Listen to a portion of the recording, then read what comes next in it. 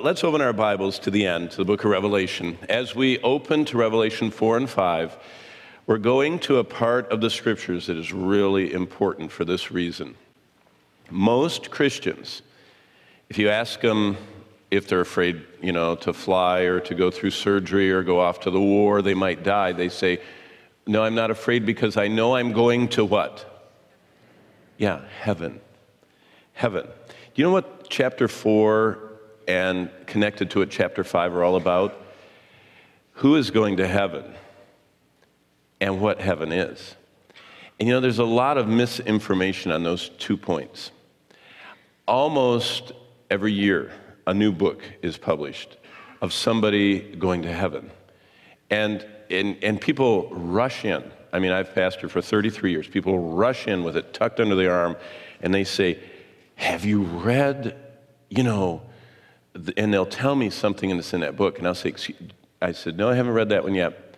And I wait for them to calm down, and then I say, is there anything in there that's not in the Bible that differs with what the Bible says heaven's like? And they think for a minute.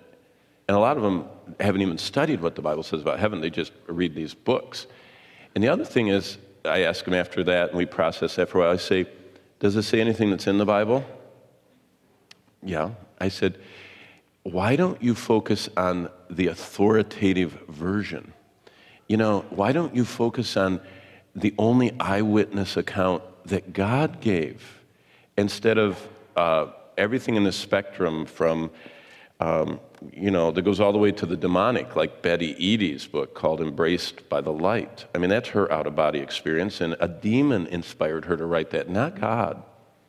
So you have to be very cautious to know the primary documents about heaven and who's going there.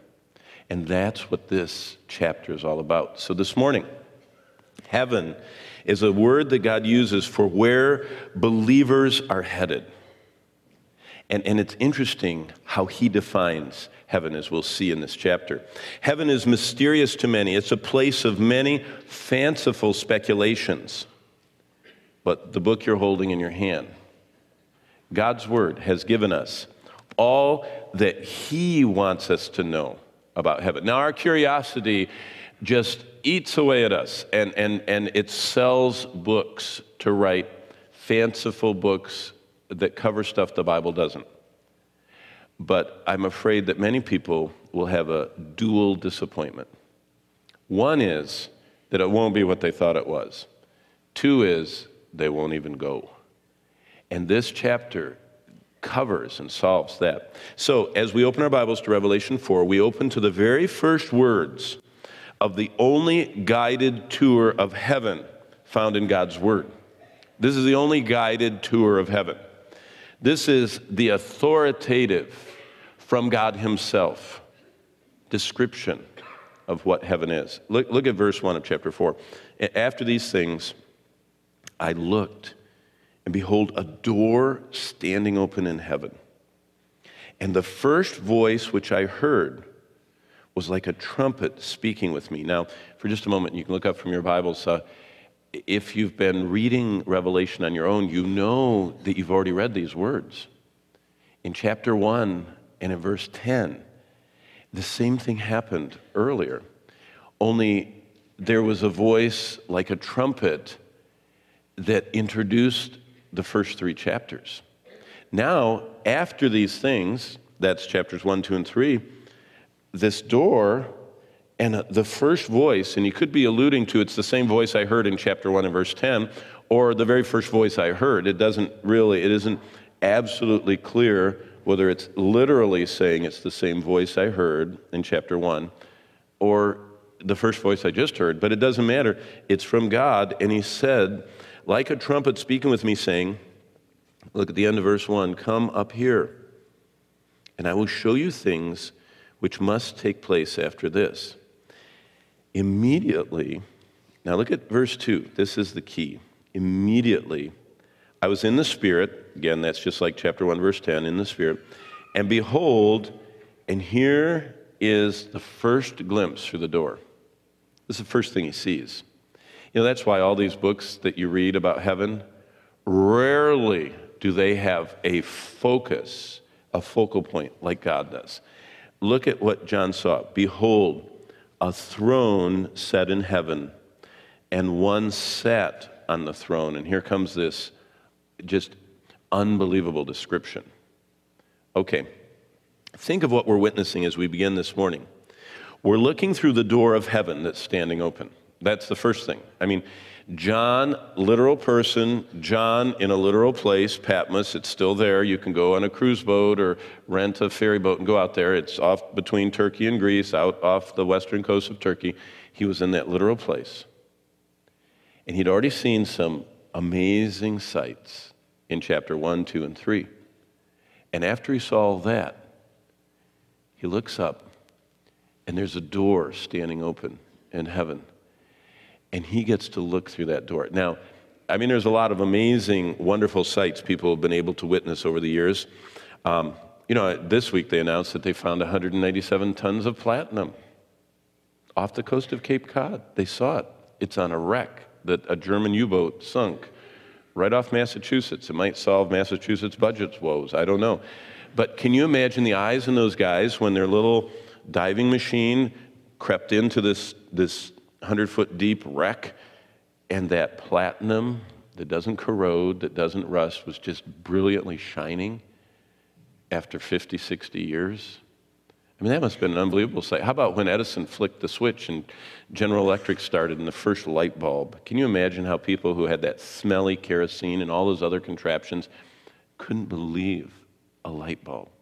Or I remember when I was little, our moonshots. Do you remember, any of you old enough, the Saturn V rocket? I mean, 7.5 million pounds of thrust.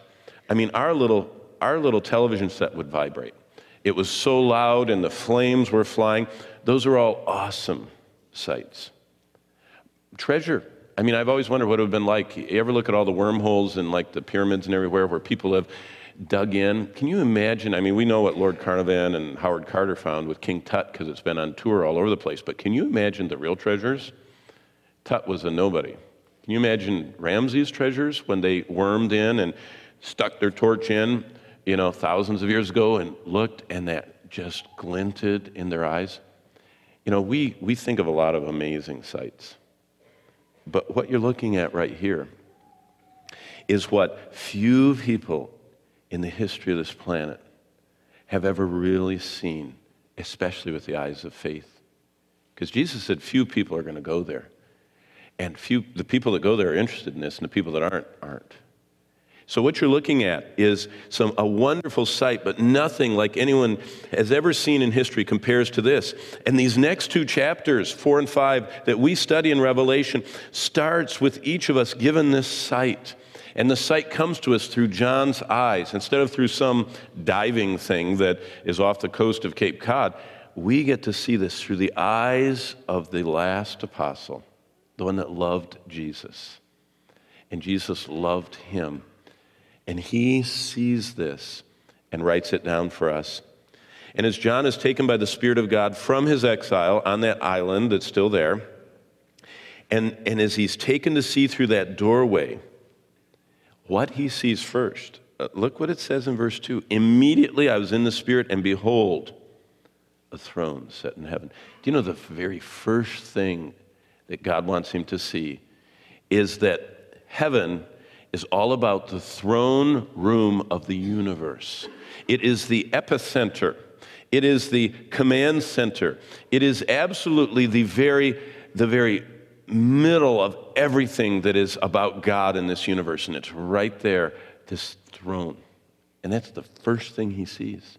And that's the focal point of heaven. And John starts writing this down. And what he tells us is a profound truth. Heaven is where God sits enthroned. It's not just a place somewhere. People talk about heaven like it's, like Shangri-La, somewhere if we find it, or we think it's out there somewhere. Heaven is not a place somewhere. Heaven is where God is. See, that's what marks it as heaven.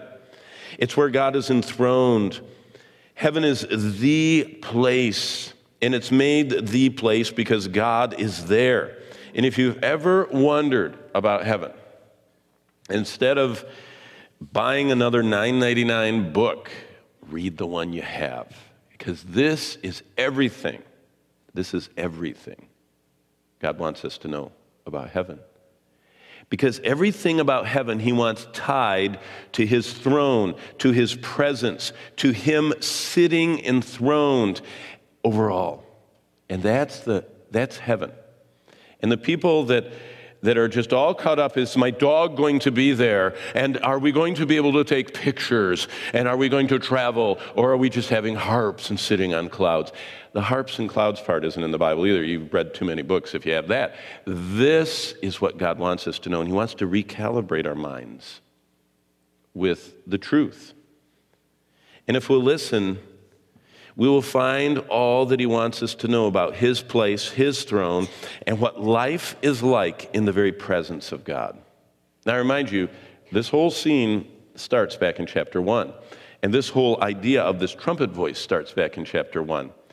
But the glimpse of the throne of God, dominated by hard-to-imagine numbers of angels.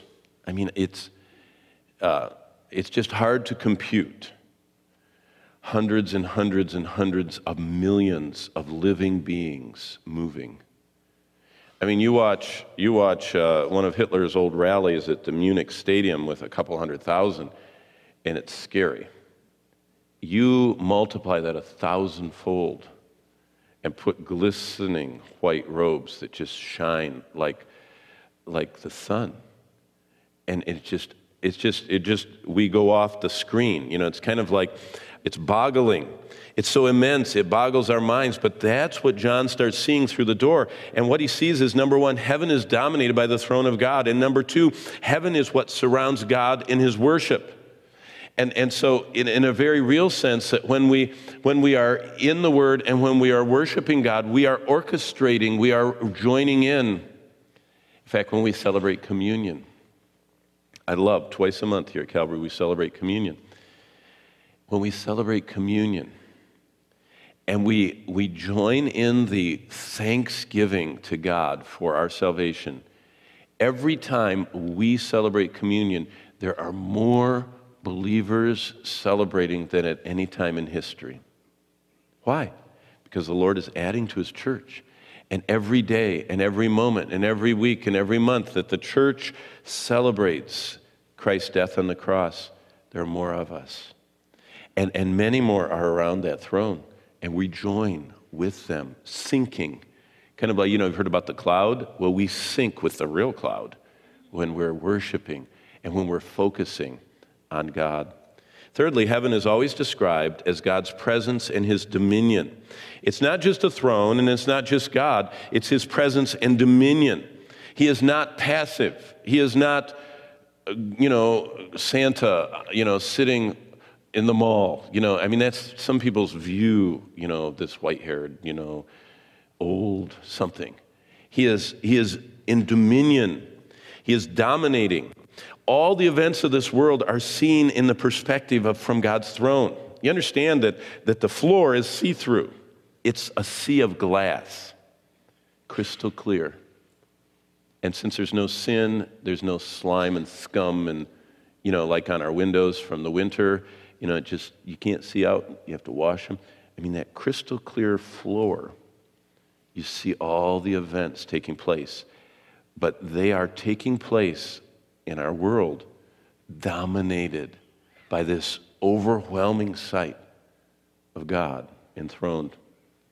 So Jesus sent us Revelation as a reminder, heaven is a real place that exists at this moment. Now, the show you things are going to take place after this doesn't discount the fact that at that moment he saw the worship of God that's taking place right now. It's very interesting to think about that right now this is happening. Right now the cherubim are around him. Right now the thunders and the voices. Right now there's the glassy sea. Right now, this is heaven. God's presence, his throne, is right now.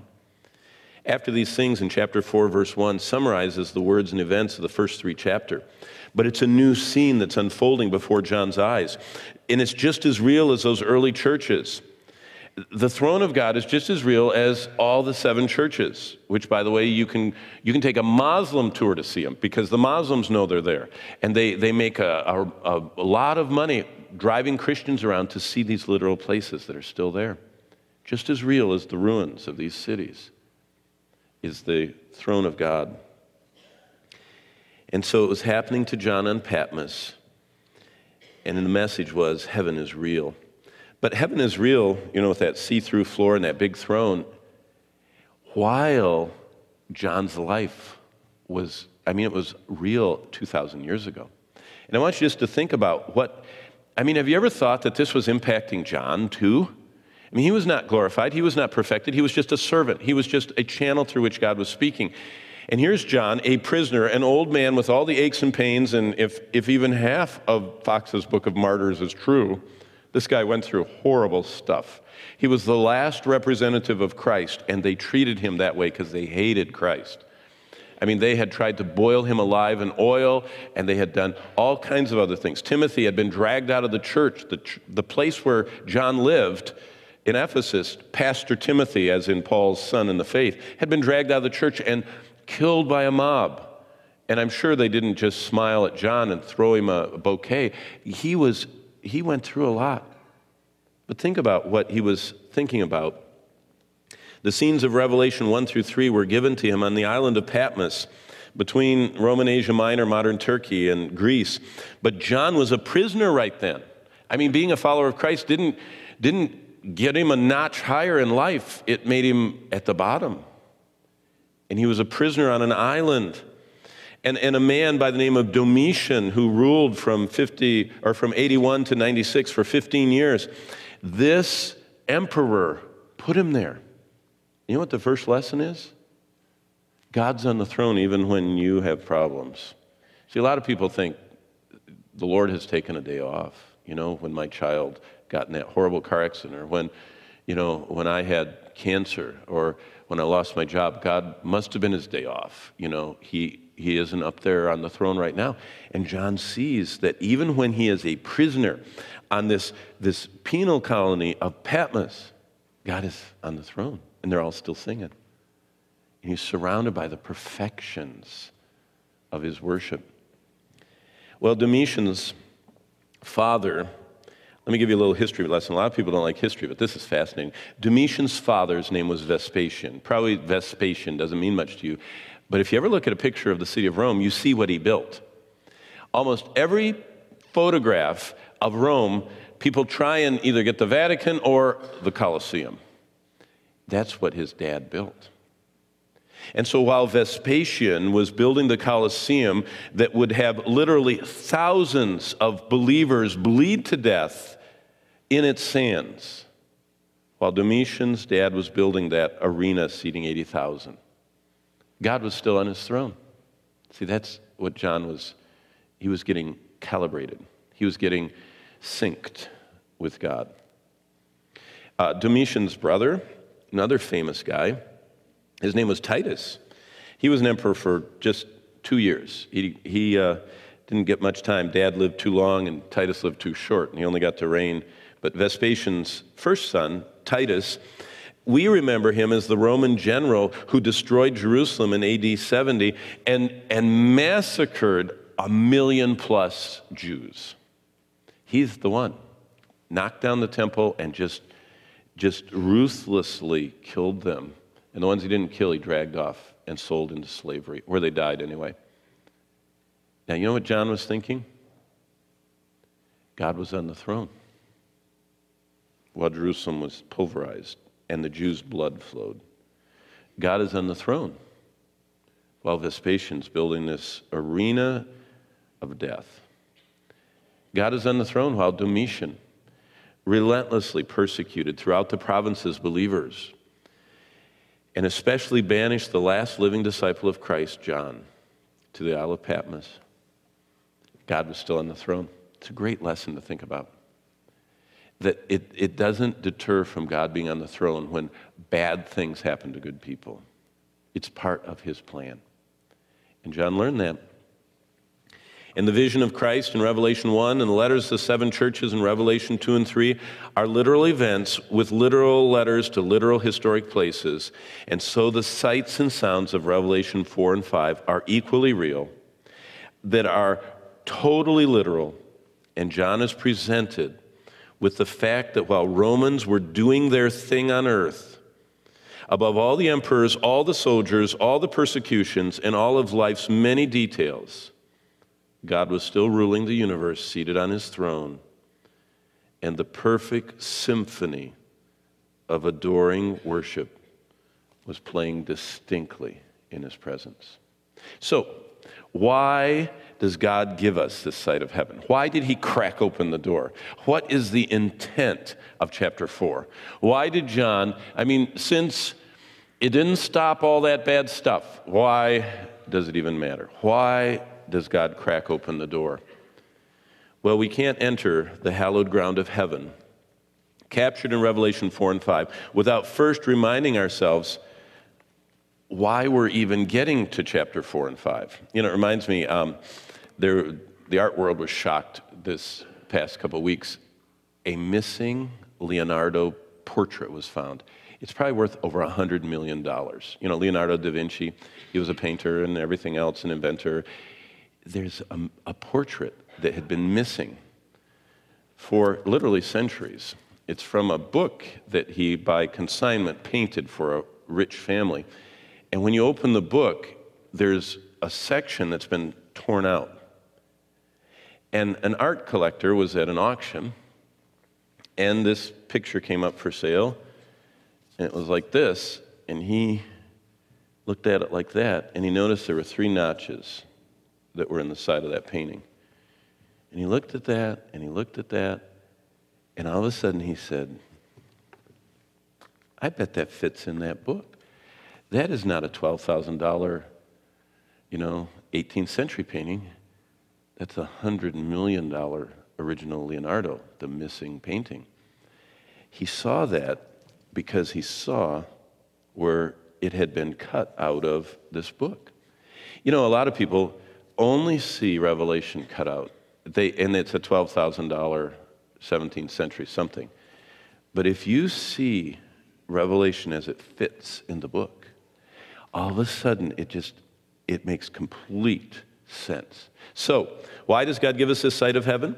Because all the words packaged in these 404 verses of Revelation, spread across 22 chapters, are dominated by the binding, where they belong.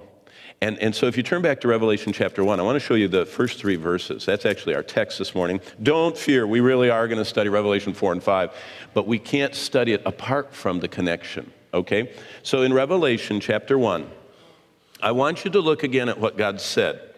And I want to underline 3 little phrases in this opening that God wrote. And each of these phrases are very simple. Remember last week, Revelation's simple. It's so simple that all the slaves and poor people of the first century understood it and went to the arena knowing God was on the throne and his arms were open wide. And as soon as they got out of Vespasian's arena, they knew where they were headed. It's simple. But I want you to see how life-changing this whole book can be if you connect it where it belongs, what God wrote it for. Okay, so Revelation chapter 1, verses 1 through 3. And what we're going to do is, you got your Bibles open, but let's all stand and we're going to read it on the screen so we can read it in unison, because I want to get you a little sense of what it's going to be like. Because if you die in a plane crash or on the operating table or whatever way the Lord takes you home before he returns, you know what? One of the first things you'll hear in the background is this voice of the multitude that are worshiping God. And in a little sense, we can sense that as we read God's word. So I like your screen. My screen's much plainer. Okay, here we go. Let's read together these verses. The revelation of Jesus Christ, which God gave him to show his servants things which must shortly take place. And he sent and signified it by his angel to his servant John, who bore witness to the word of God and to the testimony of Jesus Christ, to all things that he saw. Blessed is he who reads, and those who hear the words of this prophecy, and keep those things which are written in it, for the time is near. 3 phrases. You can see them up there. The revelation of Jesus Christ, number 1, which God gave him to show his servants, number 2. This is a very special book. It's not about prophecy. It's a revelation of Jesus Christ. And it's not to fight over. It's for his servants. It's only for people serving God. And finally, there's a blessing attached at the end of that passage to those who read and those who hear and keep the things that are written in it. God is watching to see whether we will take the time to see Jesus Christ revealed, whether we will, as we see him revealed, bow before him as his servants, and then say, I want to keep, and I want that blessing, because I want to keep the things that you have written down that are for me.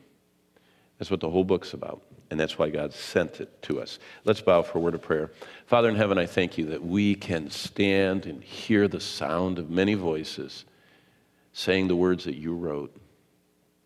And I pray that this time that we spend in Revelation 4 and 5 will be perhaps for some the most intimate time they've ever experienced with you, that maybe during this time the connection will be made and that they will realize heaven is real and I am your servant, and Jesus, you're the real treasure, and that's really all that matters. Teach us, open our hearts, illumine us, we pray in Jesus' name, amen.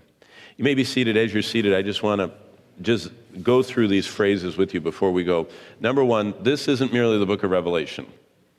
Don't just say, oh, we're studying the book of Revelation. It's the revelation of what? Jesus Christ. Always remember, the primary, where this book fits in the binding is God designed it to be a revelation of Jesus Christ. And if you don't get Jesus Christ revealed, then you're reading it wrong. You're looking for the wrong stuff. I meet people all the time. They're just walking around with their head down, and they're just trying to count the toes and look at the toenails and see if they match Gorbachev's, of one of the beasts, or Ahmadinejad, or whatever his name is, And they're looking down instead of looking up and seeing the revelation of Jesus Christ. And that's what this is about.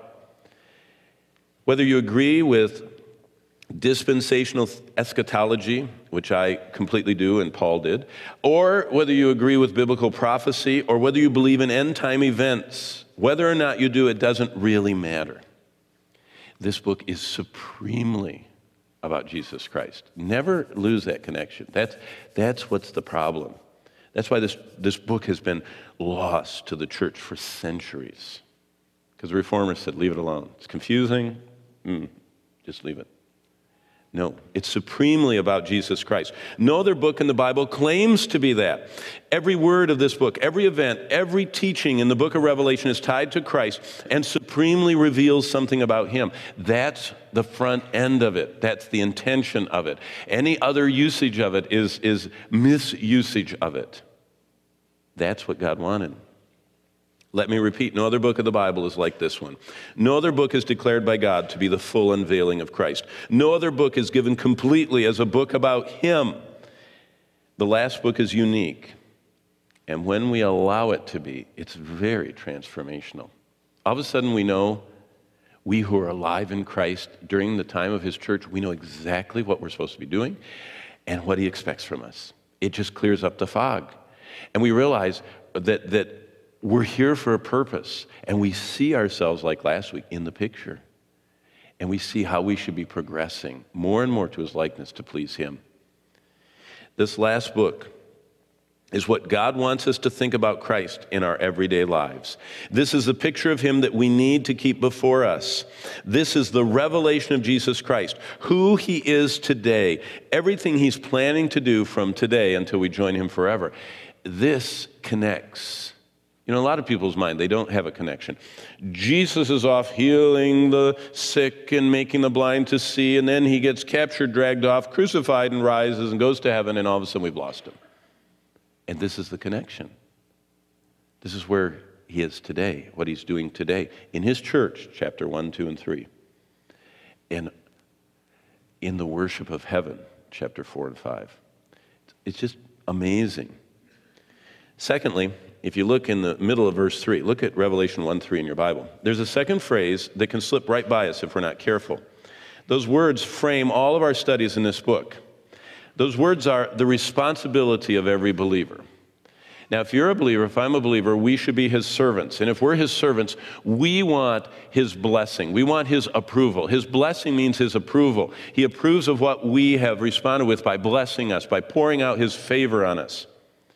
You know, there are people in Kalamazoo that equate God's blessing with, you know, a Hummer or a gated community. Well, the early church didn't know anything about Hummers and gated community. They equated God's blessing with peace as they faced being burnt at the stake. They equated God's blessing with boldness as they were led off to great punishment or even death. They found this not to be materialistic. They found it to be the desire of their heart to please God in all that they did. And you don't have to wait until you get to some financial or social or economic level to please him. You please him in poverty, in distress, or in great riches. But this is a responsibility of every believer. Revelation contains a final and complete statement in verse 3 of what every believer needs to know and do to get blessed by God. I love it. I love one place. You know, I love to not have to run all over the place to get the message. It's very simple. It's in verse 3. This is the first beatitude, it's called theologically, the first blessing. There are blessings all the way through the book of Revelation. You find these little things. This is just the first one. And it shows us the intent of the book. Notice what the Lord says in Revelation 1:3. These words in the book of Revelation, this book, 404 verses that he is launching into in the opening lines here, are so important that God says, above and beyond all the promises already attached to you in Christ, in my word, here's a bonus. Don't you love bonuses? Don't you love, I remember when I started out, when I first was at Grace Community Church in the 80s, it was the roaring 80s, and Grace was going through a little downturn, so they said, you can only work half-time, you have to have another job. So I sold Anacin, Dristan, Primatene, and Preparation H, and Advil, and I loved it. And you know what the company said? They said, we'll pay you $18,000 a year, but we will give you a bonus if you sell lots of our stuff. And it will be equivalent to 60% of your total pay, $10,800. Oh, boy, that was so much fun to win that bonus. Because, the 18 was great, but boy, that bonus was great. Well, look at verse 3. This is the bonus. Above all the promises already attached to my word, God says, here's a bonus. Blessed, that's my favor, my blessing poured out. Blessed is he who reads. So in a real sense, I'm getting blessed right now from the Lord. I'm reading this to you. Those who hear, there's one of the joys of coming to church. Just hearing the word of God, especially the book of Revelation, is a blessing. But there's a specific blessing. Look at this. Those who read and hear the words of this prophecy. So now we've localized it, not to just general Bible reading. This is tied to this 404 verse package. But that's where most of us stop. Now here's the middle. This is the crux. This is the responsibility of every believer. Those who read and those who hear the words of this prophecy, and, now look at those big words right in the middle, and keep those things which are written in it. Did you know that Christianity, who is going to heaven? Who is going to see this that's in chapter 4 and 5 is tied to this. This keep, whatever version of the Bible you have, whatever it says after, blessed is he who reads and those who hear the words of this prophecy, and whatever word you have, that word is huge in the New Testament. That word describes who's going to heaven. That word, the Greek word is tereo. It means that they guard, that they treasure, that they hold on to, that they possess as their very own the truth. But it's not just any truth. It's the truth of this prophecy that blessing is attached to. Now, believers hold the truth, but there's an added blessing to those who hold the truths of this book. If you want to know why Revelation is the most important book to the daily life of any believer, here's why. Do you see those words? It's an inexpressible blessing from God. He says, I know what's happening in the world. I know this book was sent after the church began. This book was sent for the church's benefit. And if you're saved this morning, you're in the church, and this book is to us. And that's why it's so vital. And God says, the blessing will be on those who take the time to read, hear, and do what I've told them to do. This book contains the things that God says constitute my desire for my servants. And that's us. We're saved to be God's servants. And servants do what they're asked to do. They do what their master desires, and they do what they're commanded to do. So what does God want us to do? He wrote it down. More specifically than anywhere else in the Bible, this is directed. I told you a year ago, the word church occurs more in Revelation 1, 2, and 3 than anywhere else in a similar section of the Bible. It's the densest load of truth for the church of anywhere in the Bible. So, what does God want us to do with the truths of this revelation? The clear responsibilities for us as believers, one word sums up in verse 3, keep. God wants us to keep them. You know, I think about this all the time. I think in pictures. I have a phonographic mind. What phonograph means is what I see. I talk about. When I travel, I always see, when you go through those new scanners, the ones you have to go like this, you know, that they always are criticizing, they make you take everything out of your pockets. I mean, even a Kleenex. They say, do you have, something in your pocket? You should see the looks on people's faces, the non-regular travelers, because they're caught in that moment and they have to take either their purse or their wallet or whatever is really dear to them. They have to take it out of their pocket, and they look back at that conveyor belt, and they look at all those people, and they've read all the newspapers that they steal stuff and everything, and they don't want to let go of that, and it's so hard, and they put it in a little basket, and they run like this, and they keep their eye on it, They don't want to lose it. You know what? That's a picture of keep. They don't want to lose it. Keeping is you know where it is all the time, and you don't want to lose it. And what the Lord says, look at verse 3. The clear responsibilities for us as believers is to keep the things which he's written. And the Greek word that God chose here is one of the key words that describe the life of followers of Christ. They protect, guard, and hold on to the Bible. In fact, they know it better than they know sports. They know it better than they know all their friends' machinations on all the social medias. They hold to this. It's important to them. You know what? I think that if you went like this in our generation, this is a digital device, this is a Bible, and you were grabbing something out of their hands, which one do you think they would let go of first? Wouldn't be this one. People sleep with this. People do not even know where this is much of their life. You see, the world has a hold on us, and Jesus said, if you're mine, you are holding on to my truths. Well, let me quickly, lest I meddle, go to Matthew 28. Real quickly, turn to the end of Matthew. I want to show you this word in action. We're going to do a quick word study. If you have a pen, you can circle these in your Bible, and you will have a complete word study on one of the key words of the New Testament. It's the word tereo, which is a description of believers. Believers tereo, they guard the truths of God's word. They hold on to them. Their relationship to God is described as holders of his truth. They love it, and they want it, and they can't turn loose of it. And they endeavor to have it near them all the time. Look at Matthew 28. We call this the Great what? Commission. Yep, it's familiar territory. Now watch the focal point of the Great Commission. It says, Jesus came and spoke to them, verse 18, said, all authority is given to me in heaven and earth. Go therefore and make disciples of all the nations. Baptize them in the name of the Father, Son, and Holy Spirit. Now verse 20, all of that is preamble. You know, we hype up the 19. The goal is verse 20. The goal is to get all the people of all the nations that they bow to Christ so that, verse 20 takes place. This is what the Lord wants. Teaching them to observe all the things I've commanded you.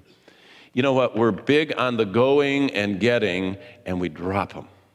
And we forget that they're supposed to, the way you know you're a believer is if you're holding. That's the word right there, teaching them to observe. In the New King James, the word tereo is translated from Greek into English as observe all the things I commanded you. So, right there in the Great Commission, Jesus said the whole focus of you disciples going out is go in all the world, and when people make a profession and publicly declare that through baptism, you know it's real if they begin to observe, tereo, hold my truth. And let me show you. Jesus talks about this again. Look at John 14. You know John 14, right? Let not your heart be troubled. In my Father's house are many mansions. There weren't, so I tell you, I'm the way, truth, and life. That chapter, that's John 14. Right in the middle of that chapter, Jesus starts explaining who is going to be in the mansions. Who are the followers of the way, truth, and life? And in John 14, starting in verse 15, Jesus said this, if you love me, tereo, keep, there's the word we're looking at, my commandments. Verse 21, he who has my commandments, and there's the word again, keeps them, is he who loves me. And he who loves me will be loved by my Father, and I will love him and manifest myself to him. Look at verse 23. Jesus answered and said to him, if anyone loves me, he will, there's the word again, keep, tereo, my word, and my Father will love him, and we will come to him and make our home with him. You know what the greatest assurance is of salvation? Not, by the way, little Haley was not saved in the front of the church. Even if I would have put water on her, she would not be saved. You understand that? That dedication didn't save her. Yet, I bet there are people sitting here this morning that truly, if I pushed you in a corner and said, are you going to heaven? You'd say, my parents christened me. That does not save you. What saves you is the engrafted word that you have to consciously receive in your heart so that you become a lover of the truth. You see, there are people in all over the world, but especially in Western Michigan, that think because their parents did something to them, they're going to heaven. And they get mad if you say, when did you get saved? I was saved, always been saved. Or when the pastor asked me to recite after him when I was 13, I got saved then. Did you? How do you know? Right here. Jesus said, if anyone loves me, he keeps my word, and the Father will love him. Verse 24, he who does not love me does not keep my word. What he's saying is that the essence is whether or not the truth has come into your heart and life and whether you embrace it now. Not did someone do something to you or did you say something? Or, you know what, the other half, the non-reformed half, they say, I went forward. Great. Did anything happen? Did God do anything inside of you? Because salvation is when we receive this engrafted love for the truth. We love the truth more than anything else. And that's why a perennial anorexic Christian is revealing they're probably not a Christian. They're just anorexic. They're not a Christian. If they have no appetite, this is the source, the locus, this is the body, this is the fountain of truth. It's loving and eating the Word of God. So, Paul put it this way. In 2 Timothy 4, verse 7, he said, I fought a good fight. I finished the course. I have what? Kept. I've held on to the end. They stripped everything away. They took my clothes. They took my health. They took my freedoms. They're taking my life, but I've never let go of the faith, the truth, the word. Well, let's end by going to 1 John chapter 2, real quickly. That's near Revelation, so you know that we're almost done. 1 John chapter 2. We have exactly 5 minutes. 1 John chapter 2. Look at verse 3. What are the signs of authenticity? How do you know who's going to heaven? How do you know who's going to be the ones that go through that open door to heaven? The Bible's clear. The sign of authenticity is keeping, holding, guarding, grasping, never getting far away from the truth. That's all. Not a decision, not something someone did, not something I did, not however many times I've prayed the prayer. It's whether or not I am one who cannot, by God's grace, now remember, it's God who wills and to do inside of us, but Is this operative in our lives? Let me show you what I mean. 1 John chapter 2, verse 3. Now by this we know that we know him. Boy, that's an important verse. You ought to underline that. This is how we know we're saved. This is how we know we have eternal life. John has already said this in John 17:3. This is life eternal, they may know thee. So he's already said that salvation is a person. It's not something I do or something someone does to me. It's a person that I actually become livingly a part of, and that he lives in me and all that. But now he gets clear. Look at this. By this we know that we know him. If we keep, there's that word, tereo, his commandments. Verse 4, he who says, I know him, and doesn't keep his commandments. What's one of his commandments? My word is more than your necessary food. Man should not live by bread alone, but by every word of God. People that disregard that are showing they don't understand what salvation is. You can't be saved apart from the living and abiding word of God. That's why you have to be very careful about people that say, oh, it's not true, it's a bunch of, fairy tales. They're evidencing their unsavedness when they say that, because it's the living and abiding word of God that converts and saves us. Keep reading. Look what it says in verse 5. Verse 4. He who says, I know him, and doesn't keep his word is a liar. There's the word keep again, and negatively used. If you don't keep it, you're a liar. The truth is not in him. Verse 5. Whoever keeps his word, truly the love of God is perfected in him. By this we know that we are in him. Look at chapter 3, verse 22. Another one. And whatever we ask, we receive from him. So this word holding, tereo, 1 John 3:22, is tied to our prayers.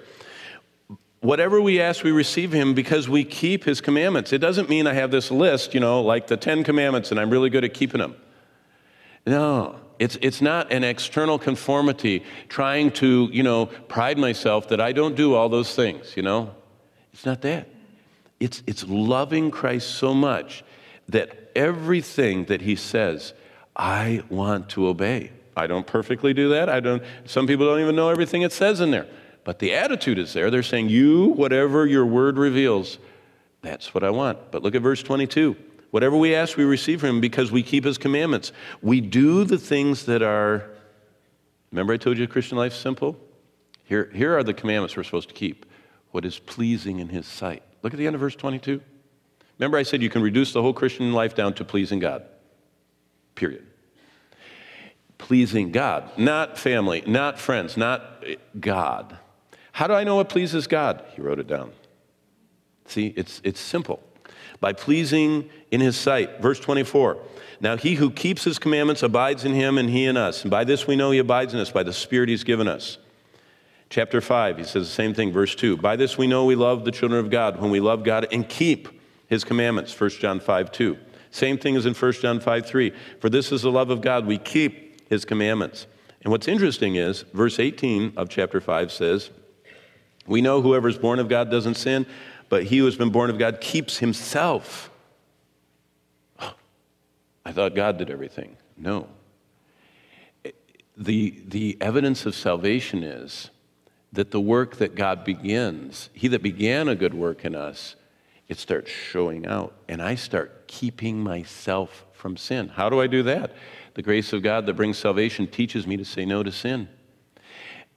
God gives me the power to say no to sin. I can't on my own say no to sin. God gives me the power not to be enslaved to fear, to lust, to pride. God. But if I never avail myself of it, I'm probably not a Christian. Because Christians are connected to the power source, and they respond.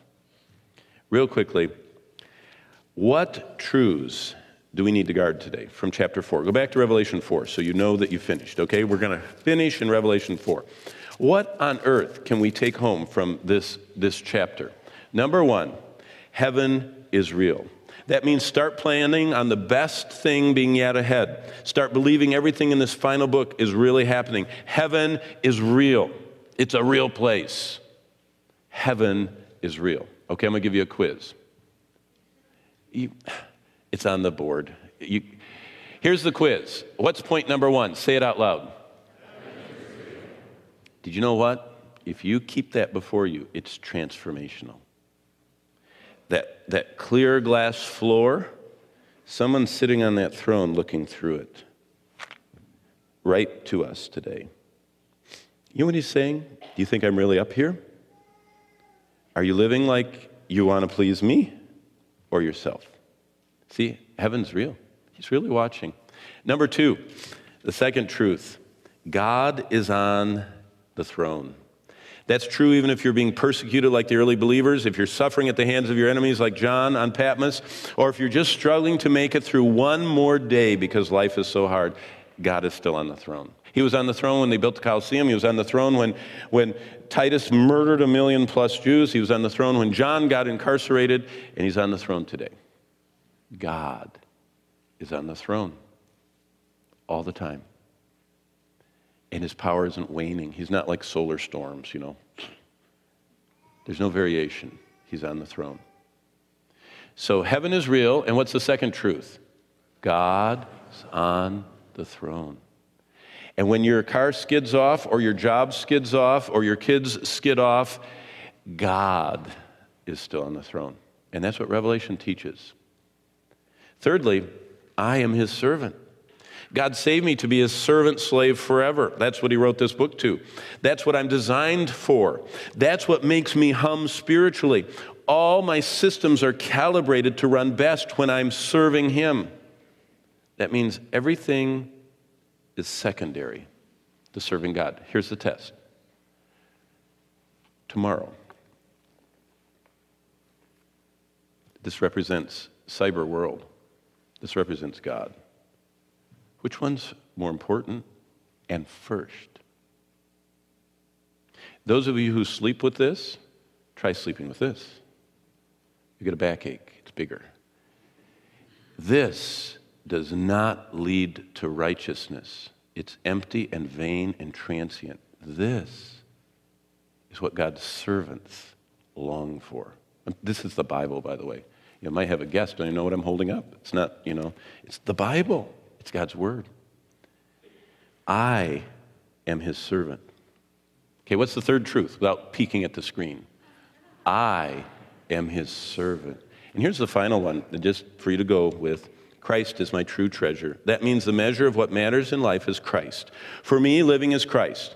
He is that which is worth waiting for, sacrificing for, and living for. Christ is my treasure. Let's all stand. And heaven is real. God's on his throne. I'm his servant. And if I really am, Christ is my treasure. Now, 2 things I want to remind you of. Number 1 is that after the service, as soon as I say amen, there will be godly men and women. At the end of every service, the invitation is open. If you need to talk to someone, pray with someone, you need to get started with Christ, you need to get back on the trail, there are godly men and women who they just live to minister the word of God. They'll be here.